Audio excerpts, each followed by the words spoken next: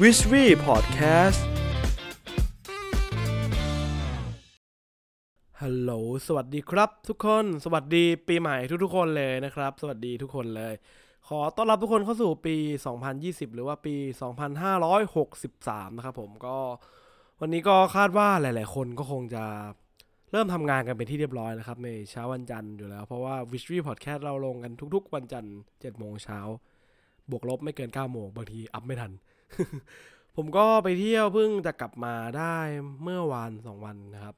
ส่วนใครที่กำลังเที่ยวอยู่เหมือนกันแล้วก็ยังไม่ได้กลับก็ขอให้พวกคุณ enjoy กับทริปของคุณต่อไปนะครับเที่ยวเผื่อด้วยโอเคสำหรับใครที่ไม่ได้มีโอกาสไปเที่ยวไหนก็อยากให้พวกคุณลองทำอะไรใหม่ๆchallenge เล็กๆน้อยๆปีใหม่กันบ้างนะครับอย่างแบบออกไปทักทายพี่ยามหน้าหมู่บ้านหรือว่าทักทายสวัสดีปีใหม่คุณป้าอาหารร้านตามสั่งที่เรากินเป็นประจำก็ลองคุยกับพวกเขาด้วยประโยคใหม่ๆหรือคำทักทายใหม่ๆกับคนอื่นๆกับทุกคนดูบ้างรับรองว่าคุณก็จะได้พบอะไรใหม่ๆในที่เดิมๆแต่เป็นมุมมองใหม่ๆเป็นการเปิดแนวคิดของเราแน่นอนครับลองดูของขวัญปีใหม่แบบนี้เจ๋งมากผมเคยใช้มาแล้วและคาดว่าหลายๆคนในปีเนี้ยก็อาจจะมีหลายๆคนที่น่าจะวันนี้เริ่มงานใหม่แล้วก็เปลี่ยนงานใหม่บางคนก็เพิ่งเรียนจบเพิ่งสมัครงานกันได้เริ่มปีนี้ก็ผมก็ขอให้ทุกคนโชคดีกับตำแหน่งงานใหม่และมีความสุขกับหน้าที่ใหม่แล้วกันนะครับส่วนน้องๆก็เริ่มต้นเรียนกันต่อไปน่าจะเป็นช่วงปลายภาคแล้วของเทอมหลังๆเนาะถ้าผมจำไม่ผิดแก่แล้วจำไม่ได้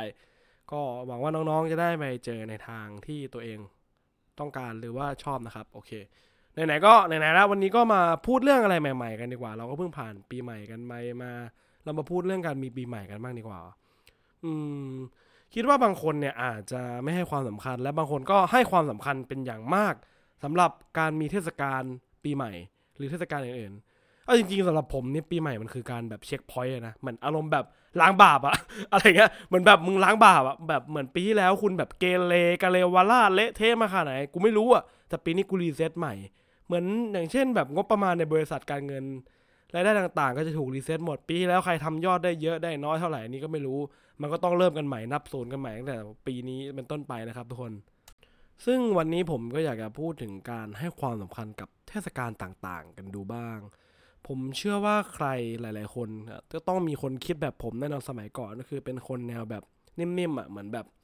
จะวันไหนแม่งก็เหมือนกันเหรอวะมันก็วันธรรมดาวันหนึ่งอ่ะคนแม่งเย็นย้อยความสำคัญกันไปเองอะไรเงี้ยซึ่งเราจะไปให้ความสำคัญกับมันทำไมอะไรเงี้ยเหมือนแบบปีใหม่ก็วันปกติป่ะคนแม่งก็เห่อกันไปว่าอะไรบางคนก็วันเกิดแล้วไม่วะมันก็แค่วันธรรมดาไม่ได้สำคัญอะไรกับผ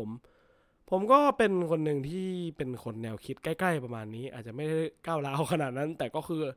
อารมณ์เหมือนแบบประมาณเนี้ยแบบอะไรจะให้ความสำคัญทำไมก็วันธรรมดาป่ะอืมจนมันเหมือนไปเจอจุดเปลี่ยนวันหนึ่งที่แบบพอผมเจอคนอีกประเภทหนึ่งคือไอ้พวกเนี้ยแม่งวันแม่งเจอแบบอีเวนต์อะไรพวกนี้แม่งเฮฮาแม่งอุเล่เฮไปหมดเลยพอปีใหม่พวกมันก็แบบฉลองพอสงกรานต์มันก็ลุยเละพอตรุษจีนมันก็ลุยอ่างเปาฮาโลวีนแบบโอ้โหแบบเข้าเข้าพรรษาเวียนเทียนมันเอนจอยไปหมดเลยแล้วผมก็สังเกตเห็นว่าไอ้นี่มันใช้ชีวิตแล้วดูแบบชีวิตมันดูมีสีดีนะคือแบบมันเหมือนแบบชีวิตคุณอะคล้ายๆกับเหมือนคุณพูดง่ายๆแบบเหมือนเป็นโน้ตดนตรีอะครับคุณก็แบบคิดแบบคนที่คิดแบบผมอะเขาก็จะเหมือนแบบโน้ตมันก็จะมีโทนเดียวไม่มีโทนเสียงสูง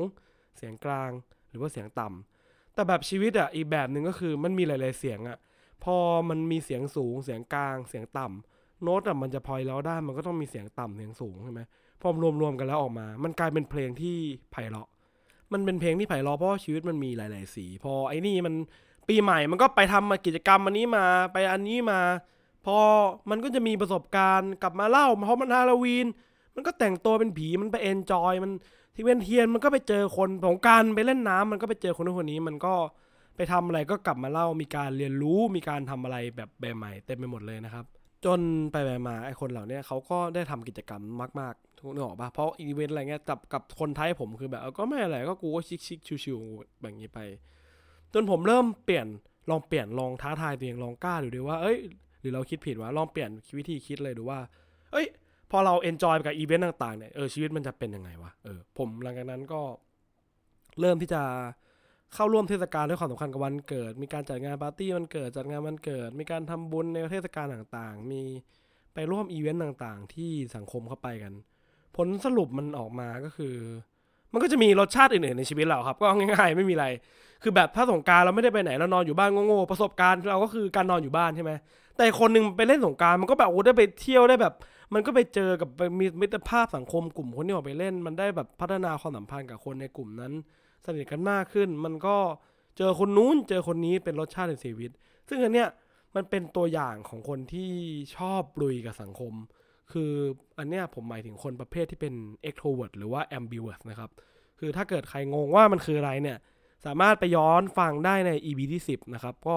ผมได้อธิบายเกี่ยวกับบุคคลในแต่ละประเภทว่าคุณเนี่ยเป็นคนไทป์ไหนไม่ว่าจะเป็น introvert extrovert ambivert ก็ลองไปฟังดูแบบเชิงลึกนะครับในตอนนั้นผมก็คุยกับ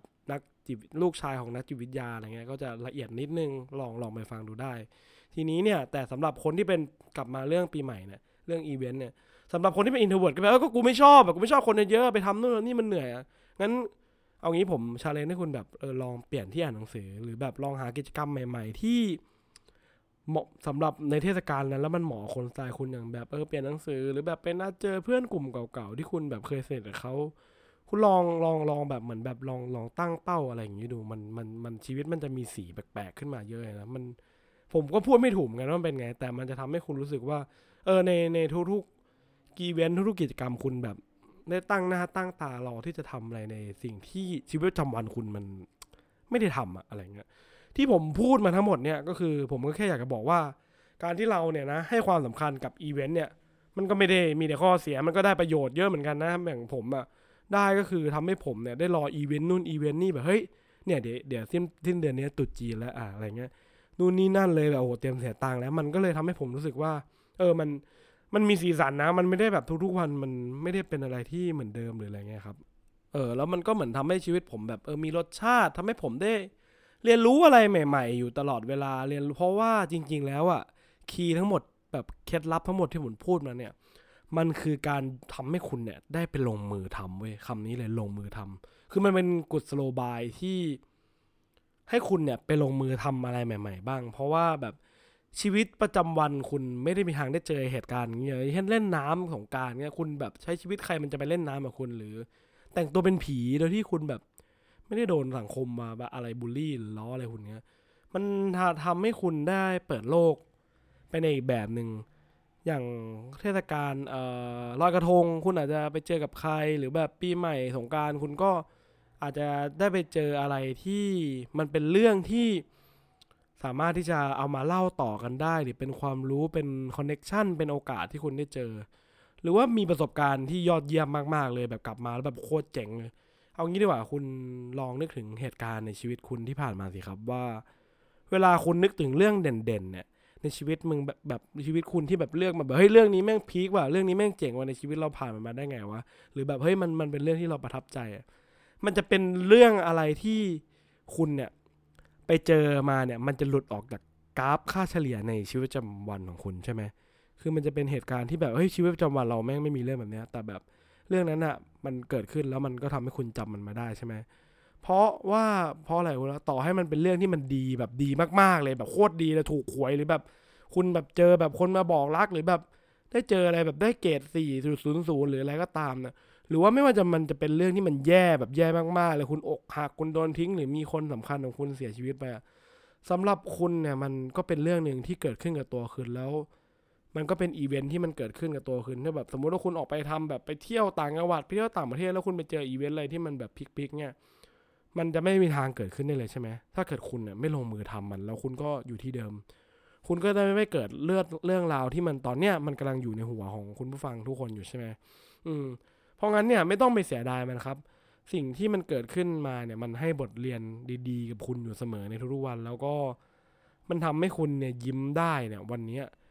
วินาทีเนี้ยคุณแบบวันเนี้ยคุณยิ้มหรือยังถ้าเกิดคุณยังยิ้มได้ผมว่าเรื่องทั้งหมดที่เกิดขึ้นอ่ะมันมีเหตุผลที่มันเกิดขึ้นอยู่แล้วมันน่าจะให้บทเรียนอะไรคุณอยู่แล้วคุณก็แฮปปี้กับมันแต่ถ้าคุณไม่ได้ลงมือทำแล้วคุณเอาแต่อยู่ที่เดิมไม่ได้ออกไปไหนผมว่าคุณก็ไม่ได้เจอเรื่องราวที่มันอยู่ในหัวคุณตอนนี้ที่คุณประทับใจมันนะครับโอเคก็ประมาณนี้นะครับปีใหม่ก็ อยากให้ทุกคน enjoy กับอีเวนต์หรือว่าแบบการทำงานหรือเอาจริงๆอ่ะก็แบบคอนเซปต์ในแบบพอดแคสต์ของเบนซ์เลยก็คือความ enjoy ในเหมือนที่เราแบบชอบพูดในทุกๆต้นรายการนั่นคือแบบสร้างทุกๆวันให้เป็นวันที่มีความหมายคืออันนี้ผมว่ามันสำคัญคือนอกจากคุณอินกับอีเวนต์แล้วคือผมอยากให้ทุกคนแบบมีความสุขกับทุกๆวันอ่ะในทุกวันคุณแบบมีจุดมุ่งหมายในชีวิตไม่ใช่คุณแบบตื่นมาแบบไก่ๆแบบอารมณ์แบบไม่ได้ทำอะไรไม่มีเป้าไม่มีความหมายไม่มีอะไรมันก็เรื่องนี้คุณจะอยู่ไปทำไมใช่ไหมมันก็ไม่สนุกใช่ไหมคุณก็ลองตั้งเป้าเล็กๆผมแนะนำให้คุณตั้งเป้าเล็กๆก่อนแล้วมันจะทำให้คุณทำสำเร็จแล้วคุณจะรู้สึกสนุกที่จะตั้งเป้าให้มันใหญ่ขึ้นไปเรื่อยๆนะครับก็วันนี้ผมฝากไว้เท่านี้แหละครับก็น่าจะประมาณนี้สวัสดีปีใหม่นะครับทุกคนผมหวังว่าเรื่องนี้จะช่วยสร้างวันของคุณนะครับสวัสดีครับผมบ๊ายบาย